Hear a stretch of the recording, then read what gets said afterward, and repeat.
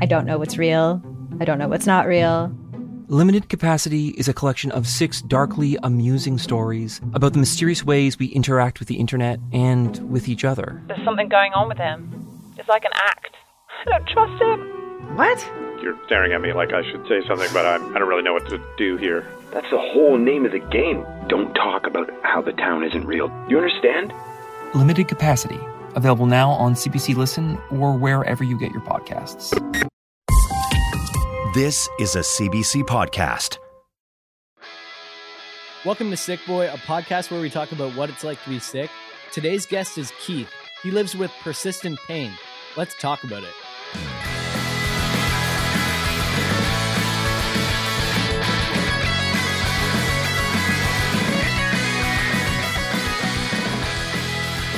All right. Well, we are sitting down with Keith Meldrum, all the way from Kelowna, and this is going to be kind of a fun conversation because Taylor, you and I recently had the honor of being a part of the Pain BC, patient-focused conference. I think we're going to be putting that episode out. It's not out yet as of recording this. And I think actually it's going to be coming out after we release this episode. A little bit of a weird time thing with podcasting. But it was an amazing conversation. Yeah. I know that over the span of doing this podcast, we've talked about pain management, sort of like peripherally, but like the conversation surrounding like chronic pain isn't really something we've dived into a whole lot in comparison to a lot of other things that we've touched on the podcast over the years. But the Pain BC conference, awesome time. And through that, we were put in touch with Keith, who's joining us today to also talk about persistent pain. Keith's a civil engineer technologist and a persistent pain advocate. And Keith, I want to first off say thank you for joining us today. Secondly, just take a moment to introduce yourself and maybe give us a little bit of insight into your life managing persistent pain. Well, thanks, guys. I appreciate that. Like you said, I'm here in Kelowna, British Columbia. I've been here about 11 years, but originally from the middle of BC, a place called Prince George. And yeah, in my day-to-day life, I'm a civil engineer technologist. I work as a vice president for a heavy civil construction company. But when I'm not doing that, I focus a lot of my time on advocacy for persistent pain. And just as a little bit of a backstory to it, and not to bore everybody too much, but it's pain. I live with chronic or persistent neuropathic pain as a result of a terribly dumb decision made as a 16-year-old. I had a near fatal car accident when I was 16. Found out the hard way that if you tell your parents you're not going to go drinking with your friends, and then you do, oh no, and you don't get any sleep, or you get less than 2 hours sleep, when you drive your car on a rural highway in British Columbia heading back to town because you have to go to your job at McDonald's in the morning for your open shift. Oh no. You will fall asleep, sound asleep behind the wheel. Oh my goodness, Keith. And then pitch your car down sort of an elevated bank, we call it a super elevated bank on a highway, and you will roll your car down the bank and you will nearly kill yourself. Holy shit, Keith.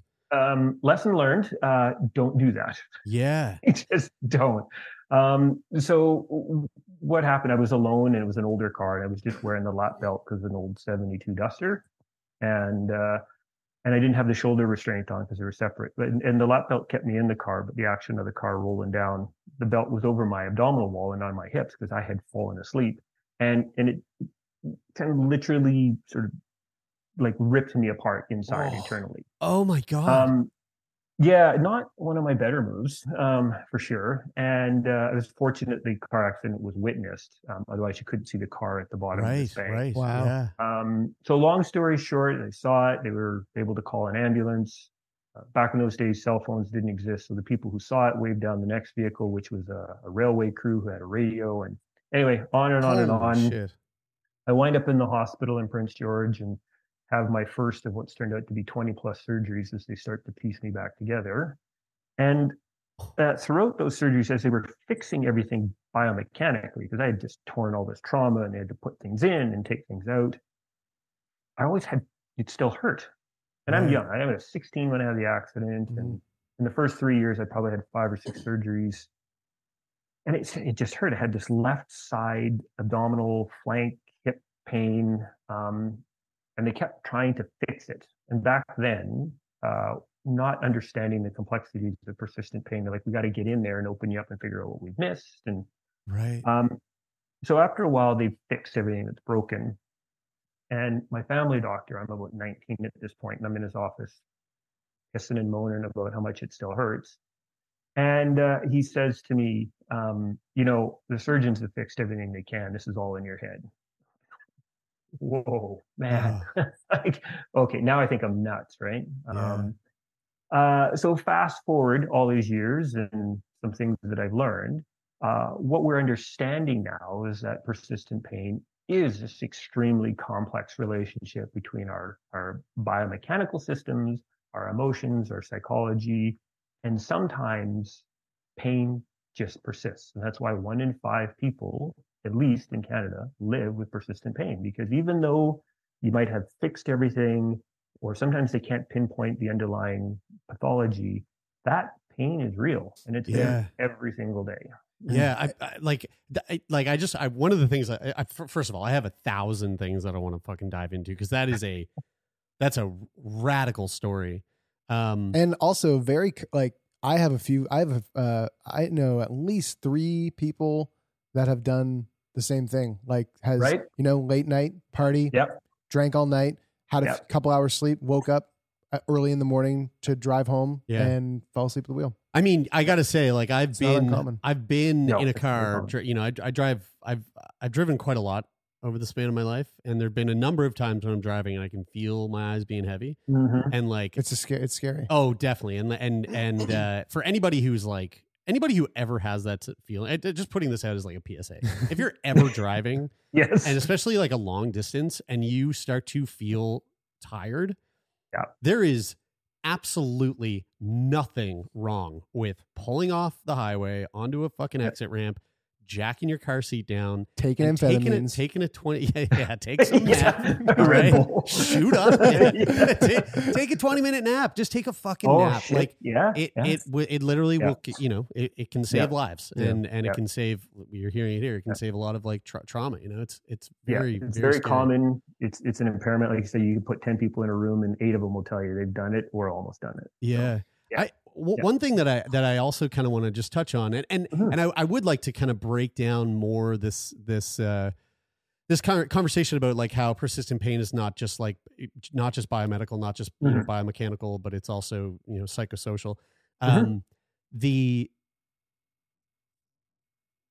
part about hearing for the first time from a physician that like, well, this pain is all in your head. There's something about that just feels like let's say that statement is 100% true. It's just in your head.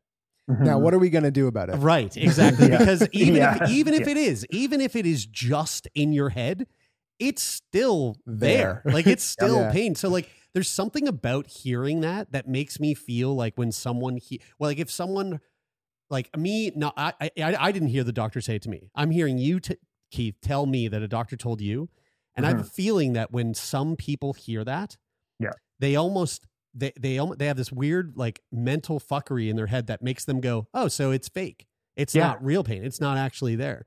Yeah, and so almost like it almost like invalidates your pain to a degree where like it's like you're faking it, or like, and I would imagine you can just get over it if you just fucking rewire the way you're thinking about it. But and I would imagine that's probably the context in which the doctor is saying it. Mostly, like a general physician who's not a psychologist or a psychiatrist, especially back in the what, like we're talking like early 90s or late 80s. I'm old, guys. Yeah, when the doctor says it's in your head, is there a follow-up conversation of, this is in your head, let's try and find out why it's in your head, because the feelings are obvious, the feeling is real, but maybe it's not physical, but it's happening, you're experiencing it. Is the doctor saying it in this conversation of like, just don't let it be in your head anymore? Or is there a conversation of I think it's in your head. Let's try and figure out why. Yeah. So I'll break this down a little bit. So in the late 80s and 90s, and even today, I would say definitely back then, that conversation was, Keith, the doctors, surgeons have fixed everything they can, it's all in your head. It was 100% saying I was making it up. Right. That it was psychosomatic. Mm-hmm. And as a 19-year-old who had just about killed himself, had been cut open probably about 5 times at that point, I was so fucked up because I'm like, why would I make this up? But why does it hurt? Like, why do I find myself having these pain flare-ups where I can't see anything straight? I have to go into the emergency room, have these terrible interactions with doctors who think you're making it up and looking for drugs. Like, why would I keep doing this to myself? But he's told me everything's been fixed. Because back then, I thought I just needed to find the right doctor to fix it. Like, they just hadn't fixed it. So in the 80s and the 90s, that conversation when a doctor said it's all in your head was not talking about the biopsychosocial model. They're like, there's nothing wrong with you, patient. You're making it up. Mm-hmm. You're drug seeking, you're attention seeking. Yeah. I'm invalidating this, I'm dismissing it. It's gotten a little better, but in 2022 and 2023, those conversations still take place with people where they're dismissed and told it's not real. Yes. We're seeing a shift of doctors who are saying, we have fixed everything that we can find biomedically, but your pain is real. So let's have a conversation about what we can do to help you manage that pain. Because all pain is biological, right? Your emotions and your psychology affect your biological system. Pain is a sympathetic nervous system response. So it's all biological. It's just trying to figure out what is causing it and then what you can do to help manage it. And when you work with a physician or a healthcare provider of any kind who validates that, who says your pain is real, like I'm not going to open you up anymore. Because if I cut you open, I'm just going to make it worse. Meldrum, we put all your guts back together. We put the pieces of these, we've added pieces to make you live, but you still have pain. So what can we do to help you live better with your pain? That is a completely different conversation than it's just in your head. Mm. Even though it's shifted today, do you get the sense that there is, like, relative to something like cancer, where you can go, okay, we know what type of cancer you have, and we have, XYZ treatment options to try and tackle it and get rid of it. Is it relative to that? Pain seems to be much more cloudy and not nearly as well understood. Is it sometimes a case of not having the right healthcare provider, doctor, or whoever it is, that feels like they have the capacity to go down this murky road? That, like, I'm an ER. I have a good friend of mine who's an ER doctor. He said something along the lines of, like, general physicians know a lot about nothing, and right. And then, like, he goes down the line of, like, all the different types of doctors, and then you a ton about absolutely everything about one thing, and goes down, like, the kind of the specialities of doctors and how they get narrower and narrower. But, like, that a physician, like a general physician, is just maybe, like, just wants to, like, kind of kick the can down the line to the next person that might not know, that might know is equally as little as the first person. Hot take, Tay. Hot take. Holy shit! Here we go. All the physicians listening right now, they're just like, I can read the emails coming through. Yeah. Well, and that's, I would offer that's very, very valid. But our family physicians, I would suggest, are probably the most important part of our healthcare system, because that's who we see every time we have a cut finger or a cold, or we got a pain we can't figure out. So we back this up a little bit, and we say in Canada, and this is kind of true throughout the world, in Canada, in medical schools, whether you take family medicine or anything else, they get sweet FA for training and education in persistent pain. Some schools give 8 hours, some give 20, but they give basically nothing. So you're right. They're met with this true ignorance of, I don't know what the hell's going on, so let me just move this on, because I've got 40 other patients I need to see today, and I don't get this. If we start to inform and educate a little bit more about what this is, I think that initial interaction, instead of being dismissive of it's all in your head, that can be the healthcare provider who says, this is real and we need to try and figure out what we can do to help you. Then maybe move you on to the right person. But when they just kick you down the road, that adds to a person's continued stigma, and this isn't real because they're just trying to get rid of me and move me to the next person. And a lot of it is founded in ignorance of the healthcare system, because you can't really image persistent pain. You can do MRIs and CTs, and sometimes people have bulging discs and they have no pain, and sometimes they don't have a bulging disc and they're in extreme pain. So medicine is not a science. It's mostly art half the time. I have an engineering background. My whole professional career is look at things, study them, and if you get it wrong, the road will collapse and the bridge will fall down. We don't really get much sort of artistic interpretation into engineering. In medicine, it's a lot of, unless it's a broken arm where you see the bone sticking out, sometimes it could be this, it could be that. How you deal with it is different than I am. We need to get away from this sort of focused, narrow lens of, biomedical, and if I can see it, I can treat it, and if I can't, there's nothing wrong with it. Yeah, totally. It seems like, it seems like knowing who that person is that you need to see when you have a problem, such as, I've been experiencing this pain. I've had a bunch of surgeries. I'm for all intents and purposes, I'm fixed from the trauma that I experienced, like the physical trauma, but I've still got this thing going on. It seems like that there's a break in knowing who is that logical next person to see when you come with that problem. I'd love to kind of rewind a little bit just to get a little bit more context into like your own personal experience of the pain that you've been going through over the years. So, you go through this accident. What, like, specifically, if you recall, I know it was a long time ago, but do you remember, like, specifically what the damage was that happened internally? Like, what was that damage specifically? What did those surgeries look like? What were the things they were trying to fix that had the trauma that had happened inside you? Yeah. It was a long time ago. I mean, like I'll be 53 pretty soon. So my accident was August 10th, 1986, about 7 a.m. Not like it's imprinted on my brain or anything.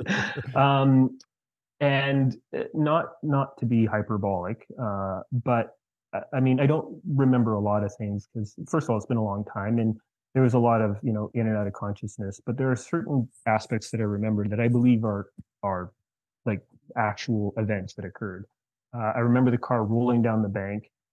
The biggest thing is I remember the car stopping and having to extricate myself because it was upside down and it was hissing and the radio was still playing until the battery fell out because the car was upside down, and it piss and gasoline because the fuel cap came off.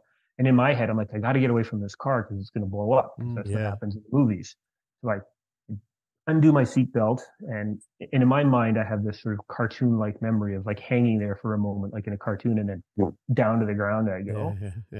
Crawl, like literally crawl across the dirt, what I think is probably hundreds of meters. I made it to the back bumper of the car, and just in this blinding. And this is where I don't want it to try and sound hyperbolic, but I can't put together the words to describe the pain that I had, and the pain that I had was in my gut and my back.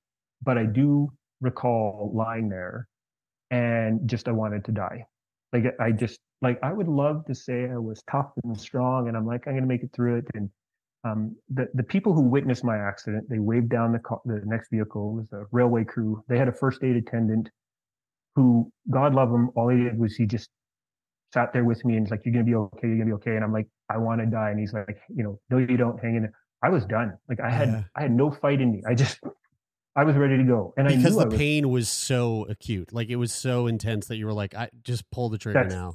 Make it go away. Yeah. And I knew I was done. Like I could feel, like I could just feel going it away because I was pumping most of my blood into my stomach. I lost most of my blood volume because I was ripped apart. So my abdomen, like externally, my skin was intact, but internally it tore through all of my abdominal muscles, my large and small bowel, and into my stomach. Oh my God, Keith. And it was just this mess and it was pumping in there. So I was lying, and I didn't see a bright white light. I didn't have grandma call me home. I was just like, I'm done and let me die now. I want it to be over. So all that to be said, I didn't obviously. I wake up like 3 or 4 days later in the ICU, and I literally remember waking up because I remember one eye kind of opened. In addition to all of the internal trauma, I smacked myself in the face with the steering wheel of the car. So I had a broken nose and my two eyes. I couldn't open my eyes for 3 or 4 days because they were just all swollen shut. And I wake up, I'm in the ICU. I don't know where I am. I open up one eye, and I just remember I had all these tubes in me. I had 2 tubes in my neck. I had an NG tube, 2 drainage tubes in my stomach, wired up to everything. Alarms going off, beeping, and I'm like, ooh, this probably didn't go so well. Oh God, yeah.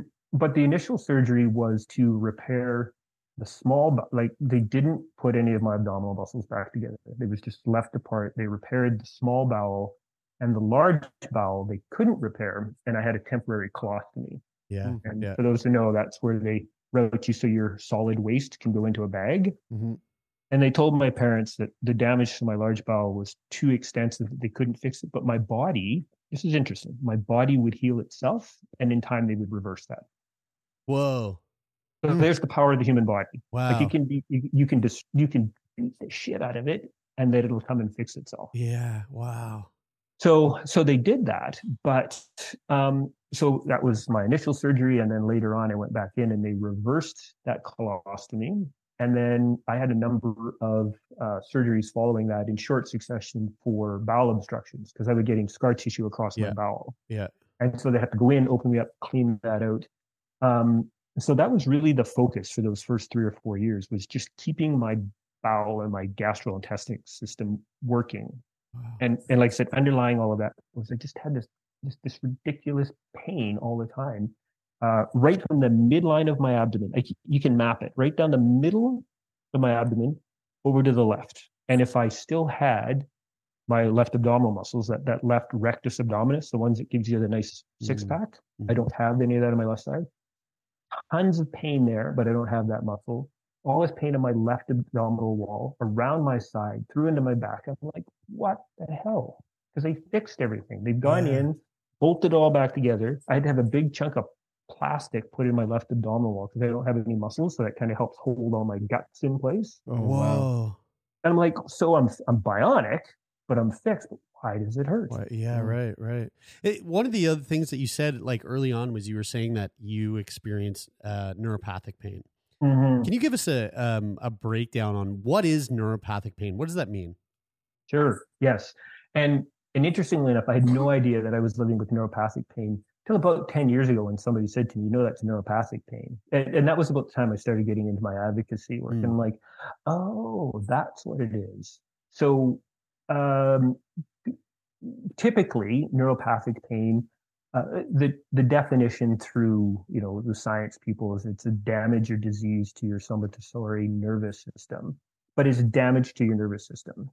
And it causes typical pain such as burning, a lot of burning, and terribly increased sensitivity to things like light touch. So for me, I always have to wear layers of shirts. Like I've got this sort of sweater on, but I have a t-shirt on underneath. And I do this in the summer in Kelowna when it's 35 degrees. I always have a cotton t-shirt on to buffer my skin from any rough clothing. The water, like I don't go in pools. I don't have a bath because just the lapping of water in my left abdominal wall just hurts like a son of a bitch.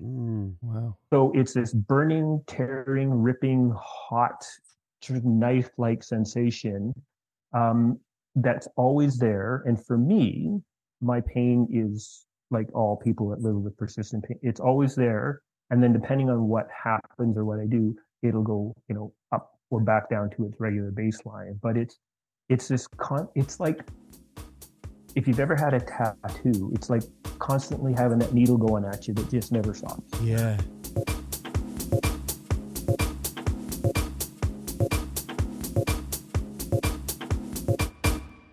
Hi, I'm Jessie Cruikshank. Jessie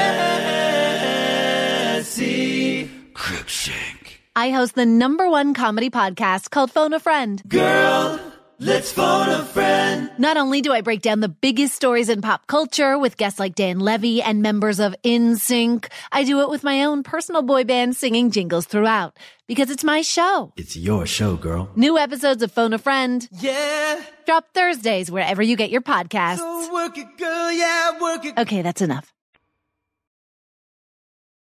Virginia was one of the guests that we spoke to, Virginia McIntyre, when we did the Putting the Pieces Together conference for Pain Canada. And that was something else that she had said. There was a specific word for it. I forget what the word was, but like basically pain from just simple touch. And you know, she was hyperalgesia. Yes, that's it. That's it. And she was saying that her, just by wearing a shirt, like the shirt touching her on, on like her scapula, wind. Yeah, exactly. It's enough to cause pain, which is just such a fucking staggering thing to think about. And maybe we're getting ahead of ourselves here, but like, I feel like I can't help but ask you, Keith, to be honest with you, 7 years of doing this podcast, we've had some gnarly conversations. Like we've spoken to people that have gone through some really hardcore shit. Yeah, that's up there. This is up there. Like that. Okay. What you just explained to us, I'm like, I'm like, oh man, I feel like a little weak, like queasy in my stomach. Like I can't. It's really hard for me to physically, mentally imagine what that physically felt like. And like I know, and just that experience of you're basically bleeding. You're bleeding out, and I've been in that. I've been in a similar situation where I got hit by a car, and luckily I was not bleeding out, but because my pelvis was broken and all the pain was in my pelvis. They treat it as you could be bleeding out. So it's I've sort of been in that. I've been in that experience where you're being treated as if you could be dead in a very short time. So we need to get you to the hospital, and we need to go through all of these, this like process of finding out whether you are. And I mean, it's a very, very intense process, which leads me to asking, through all of that, the acute trauma that happened of the accident, the subsequent surgeries, the years and years of persistent pain, what kind of effect has all of this had looking back? Like what kind of effect has this had on your mental health? Yeah, I was, I'd like to say I'm a well-adjusted adult human being now. But looking back on it now, for the first 18 years, because I can sort of map this progression where after my car accident, up to a point where I dealt with dealt with a doctor who finally validated my pain. I stopped having this unhealthy relationship with my pain. So from the time I had my car accident till the fall of 2004, I was always fighting my pain. I was angry. Looking back on it now, I had a lot of these emotions because I didn't understand that pain is an emotional response as well. So I had a lot of grief because as a kid, before my accident, and sorry to hear about your terrible accident. I mean, that's terrible.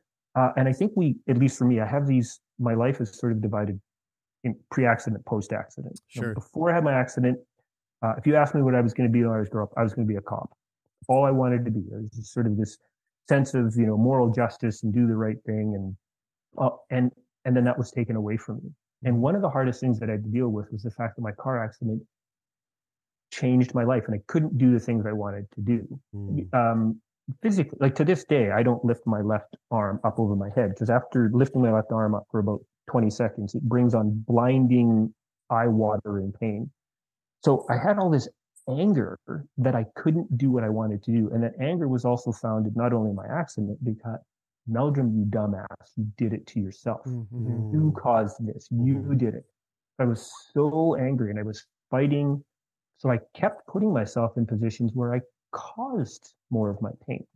I mean, I was 21 years old. I was going through a point in my life where my pain, I was getting to a point where I was learning what my regular pain was. So it sort of lived here, not knowing that you can just live with pain for your life. I was still looking for somebody to sign it, but I was so angry about not being able to do what I wanted to do, be who I was, and I was going to show the world and me that I could do whatever I wanted, that I couldn't be a cop because those days were over. And back in the 80s and the 90s, if you were a white guy, they were not recruiting police officers. So I put in an application to the Canadian Armed Forces because I've always had this underlying sense of community service and all that kind of hopefully good stuff. And my application got accepted, and I go for my medical, and I'm sitting there in the doctor's office, and he's looking at my file, and he's like, and he looks up at me, and he's like, basically, wow. Yeah. And he says, like, how are you now? He says the words, how are you now? And I'm like, well, in this moment, sitting in this chair, having this conversation, I'm okay. So I said, I'm okay. And he's like, okay. So he stands me off. I get shipped to recruit school, and it just not, well, kind of far from Halifax. It was back then, it was in Cornwallis, Nova Scotia. Oh, okay. This was back in 2021. And didn't go so well. Wound up having surgery because I put myself through so much stress in my military training that I wound up having surgery in Dartmouth at the base hospital in Dartmouth. So I kept doing this to myself and putting myself in situations because I was so mad at what was going on, and I had this unhealthy relationship with my pain, and not that I think we can have a better relationship with pain and not fight it like I did. I was angry, and I hadn't dealt with the fact that I nearly died, and nobody ever said to me, Meldrum, pretty traumatic event, and it might kind of mess you up a little bit. Never talked to anybody about it. Never.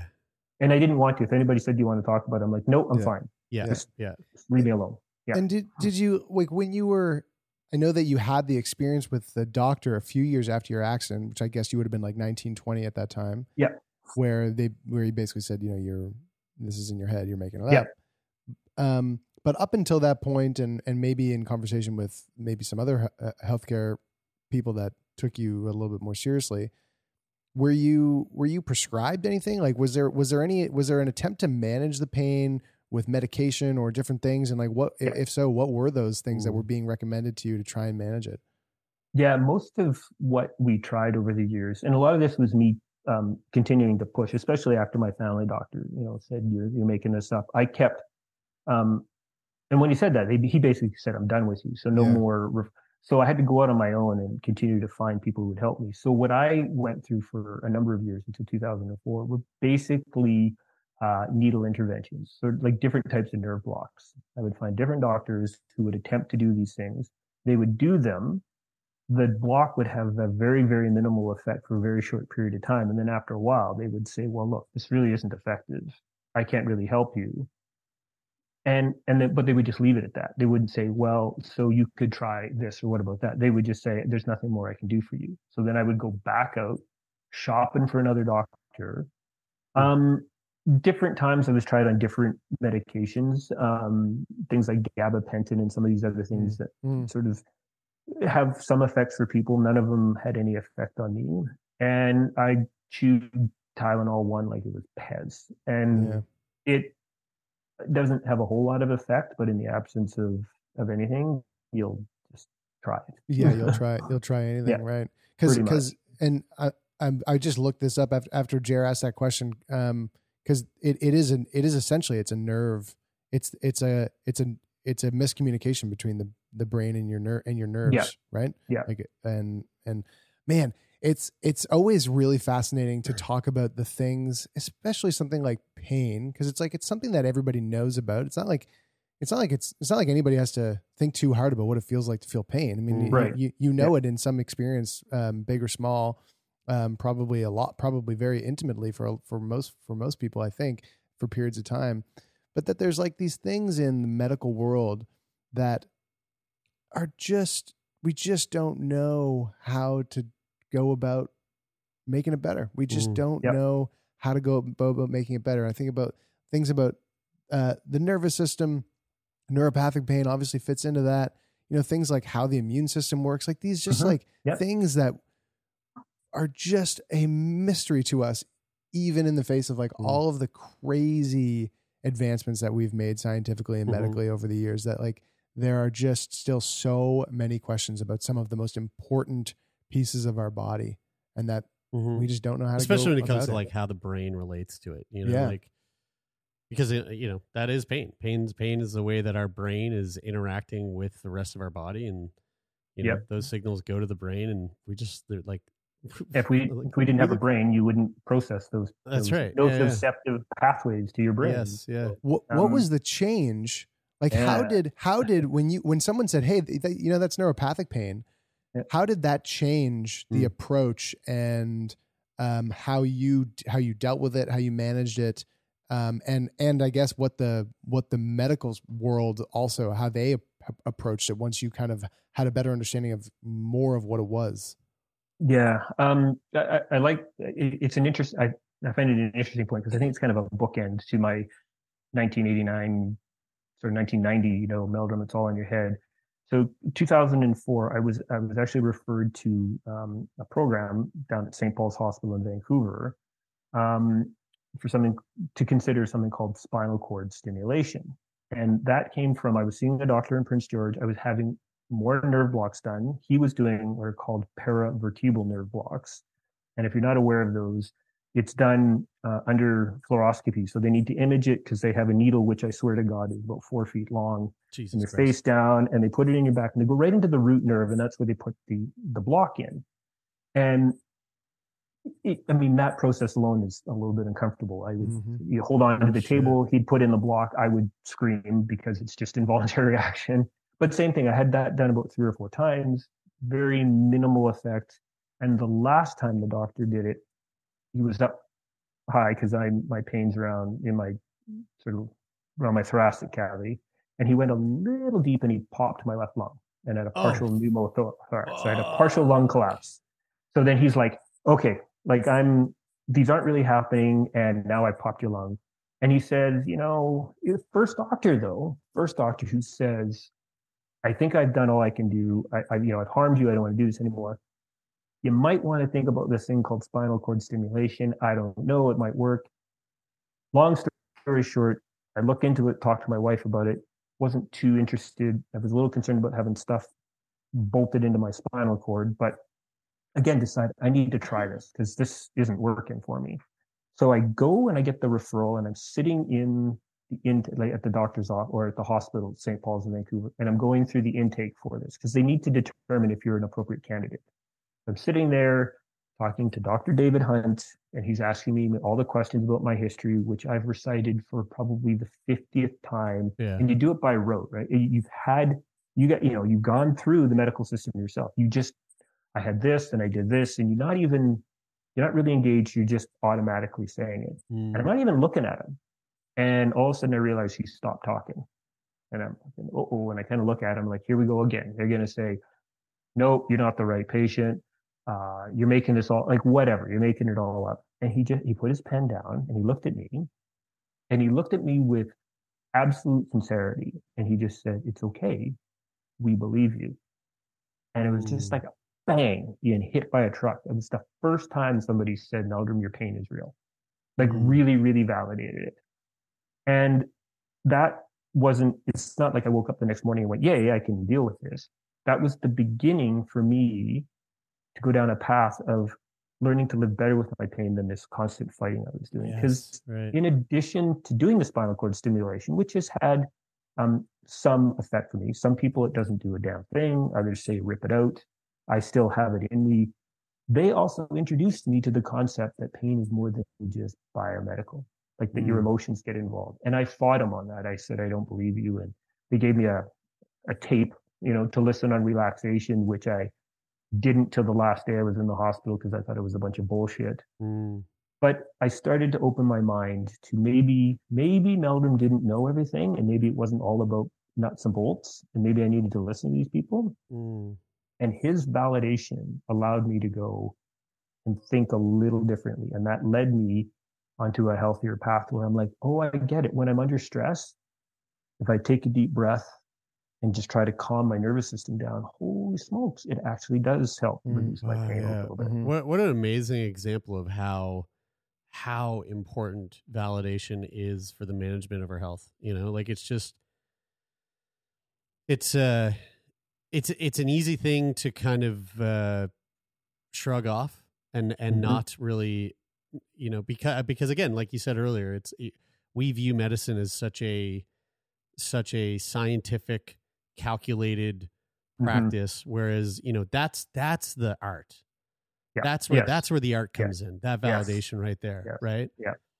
That's amazing. I would say it's the single most important thing for anybody that lives with persistent pain is to have somebody truly validate that their pain is real. It doesn't mean they go, hallelujah, I'm all better.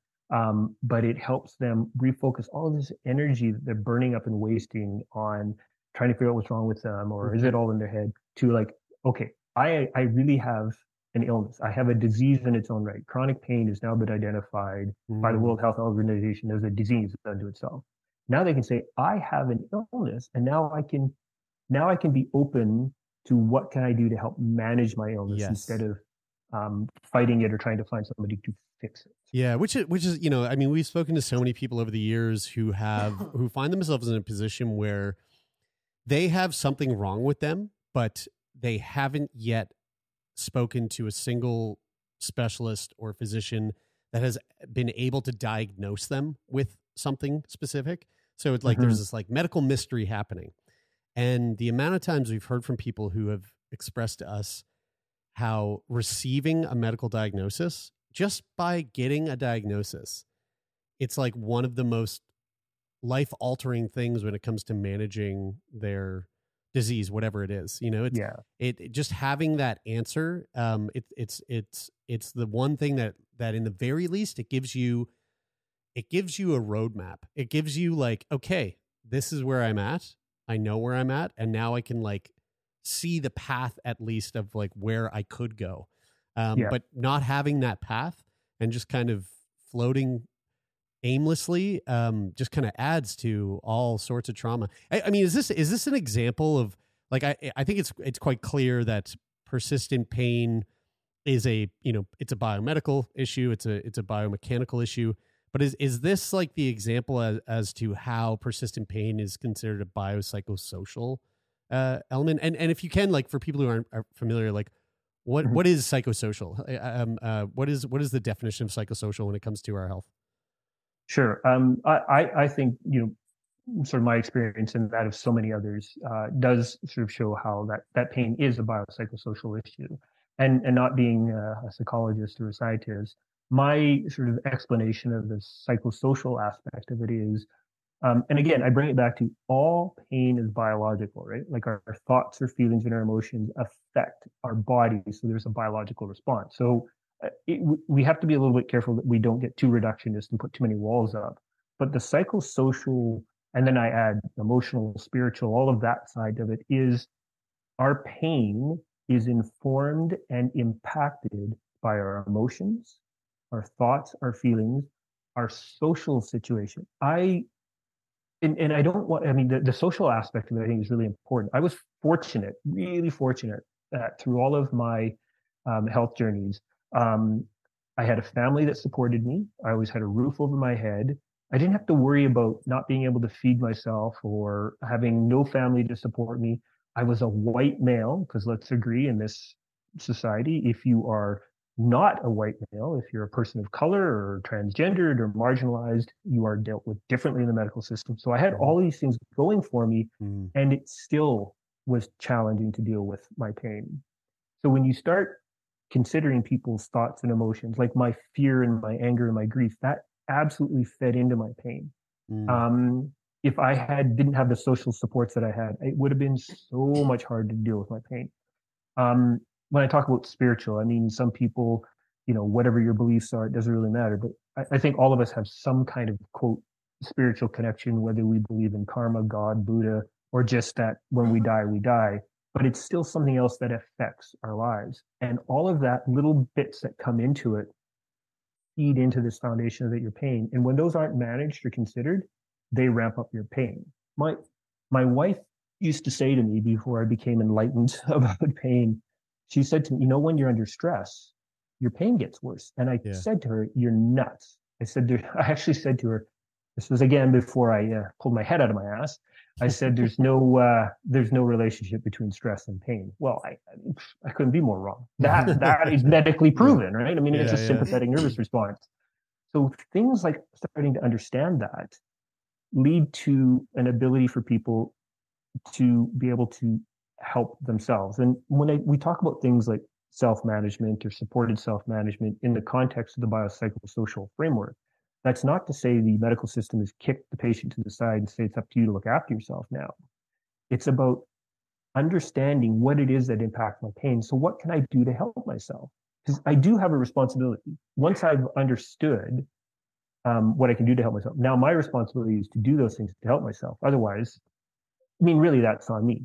You know, if I have a broken foot, don't walk on your foot, dummy. And if I do, well, I'm making it worse. So when you start to learn what adds to your pain, if you can do things to kind of help manage that, then you can start to live better with pain. Yeah. And you just really can't downplay or miss the importance of the psychological. And for me, the psychological was things that I talked about. I was mad because I did it to myself. Yeah. I was pissed because my life was taken away from me. I was going to show the world how tough I was. I wasn't going to let I remember standing in my parents' living room at 17 and saying to my dad, I'm not going to let my car accident define me. Well, you know what? We all have points in our lives that are fairly impactful, and they kind of sort of inform who we're going to be. Yeah. When you get that under control. Right? Yeah.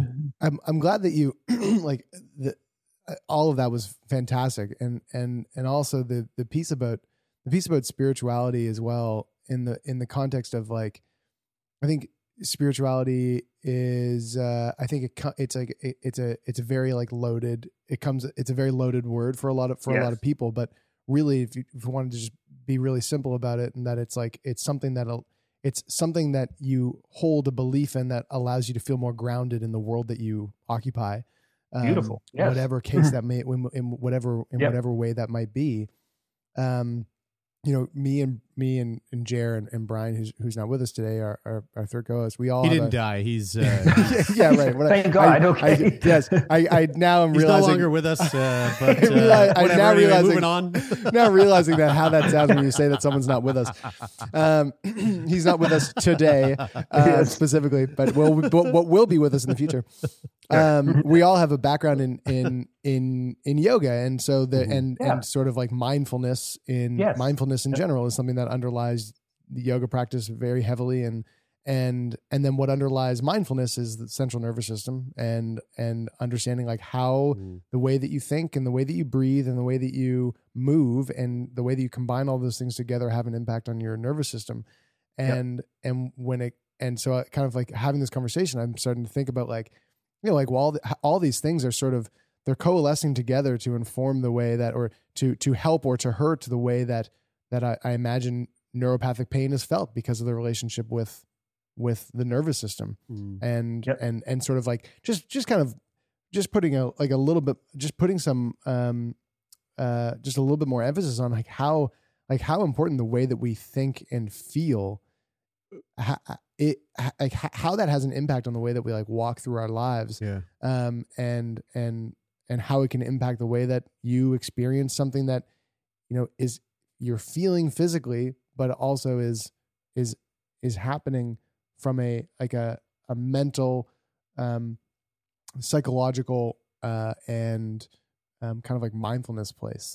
It's like how intertwined everything gets. And we were really lucky enough to speak to Gabor Mate not that long ago, and his sort of, he seems to be like shouting from the rooftops at how we are treating, you know, everything across the board as these like siloed things when everything is working together, and treating it as compartmentalized issues is not helping us get anywhere, because we need to be looking at it as a whole system, because everything, the physical is affecting the mental, and the mental the physical, and everything's together. As a you know, persistent pain patient advocate, I'm curious to know how getting into that advocacy work has had an effect on the way that you manage your pain, or if it has at all. Yeah, interesting. I mean, my interest in getting into it was, like I said, I had to go through this whole process of like I said, literally pulling my head out of my ass and figure out what I was doing wrong. And just everything you said, like learning that breathing and movement, because, I thought if I moved, I made it worse. So I started to figure out what's going on, and I started to put some of these things into practice. And I'm like, oh, wow, my relationship with my pain is better. I'm not cured. It hasn't gone away, but I have a better relationship with my pain. And then I wanted to get to the rooftop and shout it and like, hey, you know what? Like if you start doing some of this stuff, you can have a better life. Your quality of life can be better.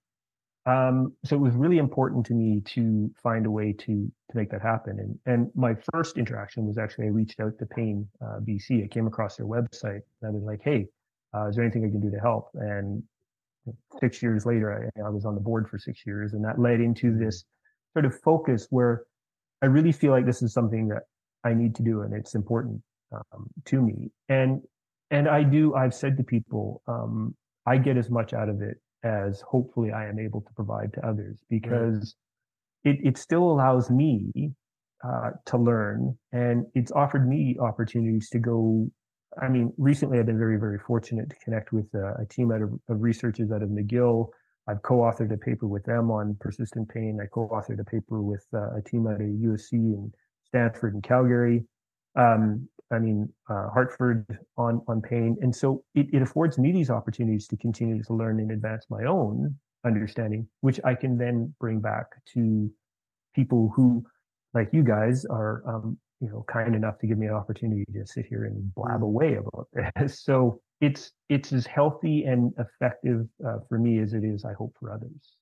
I love that. And this is something that is relatively new to me, and I think to us in general, but we spoke with somebody not that long ago as well that had been sort of like a patient co-author on scientific papers, and I love that. Like I hadn't heard of it until we had that conversation with that woman who I believe is also from BC, and I love that medicine and science is making that inclusion. Yes. We've spoken a number of times at a conference called SPORE, and like some sub organizations that work with SPORE, and patient-oriented research. And like moving towards having research have more patients involved in it, because ultimately the patients are the ones that are going to be receiving the treatments that come out of the research that gets done. And I just love that patients are being incorporated into research, because like it's going, you're the ones that are going to get it. I was very fortunate. And I've been selective in the past where I've been asked to participate in some things, but it's been not really genuine. I would say it would be more of the like, hey, the paper says they need to have a patient partner, so let's check the box. Sure. The two that I've had the opportunity to work on, and I continue to work with the team out of McGill. Our first paper was published. We're working on this follow-up research project that will be a 3 to 5 year project. But I have never been treated as an equal, and I say an equal because they're 4 PhDs, right? They're all these like extremely brilliant people. And the number of times that they just look at me and they say, yeah, but like, what do you think? No, like you need to tell us because So being treated not only as an equal, but as, well, it definitely is an equal. This is part of the team. And even though they have all their, advanced degrees, people that live with pain have their own sort of degrees in living with pain. So that inclusiveness that was genuine really was important to me. And to be able to be part of that and see, research get published that actually, hopefully has an effect that's why I do this, because that's what feels really important to me. To that and the opportunities to present and speak at universities where I can sort of catch some of the students going into the healthcare professions early and talk about these things means a lot. Which I suppose also kind of reinforces that validation in a way, like even though you've already received it, it's just the continuing of that validation, which again continues to help you kind of manage your pain journey as you go along. I would, absolutely. Mm-hmm. Keith, what would you say is this is a 2-part question that we typically ask most of our guests. What would you say is the biggest thing that your accident has taken away from you? The biggest thing that my accident has taken away from me. Probably still to this day, I struggle and fight with the fact there are things that I physically cannot do. And I had to deal with that throughout my marriage and raising our son. It were just some things I couldn't do. And to this day, I'm getting better at it. Still, I find it very frustrating. It angers me that I can't do some things that I want to do. What would you say is the biggest thing that it's given you? I believe fully and truly that it's given me this completely different perspective on life, and not to sound trite and like a Hallmark card, but I've come to appreciate a lot more what is, like, how important life is and our experiences and the people around us. And even though my car accident wasn't exactly the best and most positive thing to happen in my life, it has afforded me such a richness and positivity, including opportunities like this to talk to you guys, that I will forever be grateful for. That if I wouldn't have had my accident, I wouldn't be able to do this today. And I literally feel it in my chest when I have these kind of conversations about the opportunity to connect and talk about these things.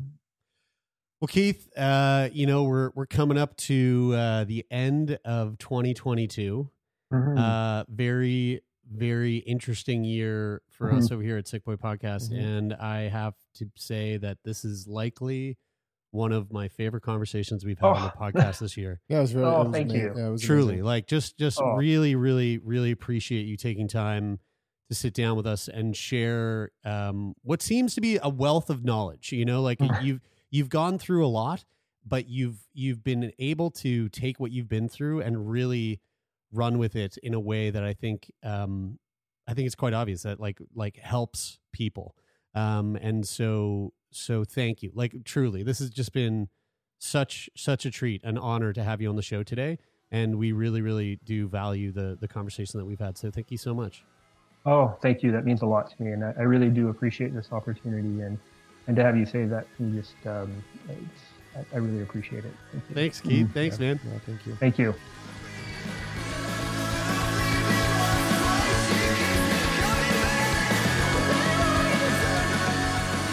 Well, there you go, folks. Hope you enjoyed that conversation. As always, we are coming at you Mondays, Wednesdays, and Fridays. And if you are a fan of the podcast and you want to support the podcast, there's a number of ways you can do that. First of all, you can leave a rating or a review on Apple Podcasts. We love reading them. You can simply rate the podcast on the Spotify mobile app, if that's where you're listening. Or if you want to join the conversation, hop on over to our Discord. The link is in the show notes of this episode. And we have a lovely little community over there of sickos and non-sickos all hanging out, chatting. And hey, you could even help produce the podcast over there if you want. You can, again, find that link in the show notes below. Sick Boy Podcast is produced and co-hosted by myself, Jeremy Saunders, Taylor McGilvery, and Brian Stever. The show is managed by Jeffrey Lonis over at Talent Bureau. The sound design of this episode is brought to you by Donovan the CPAP Morgan. And, of course, the theme music is from the band Take Part. That is it for this week. I'm Jeremy, and this is Sick Boy.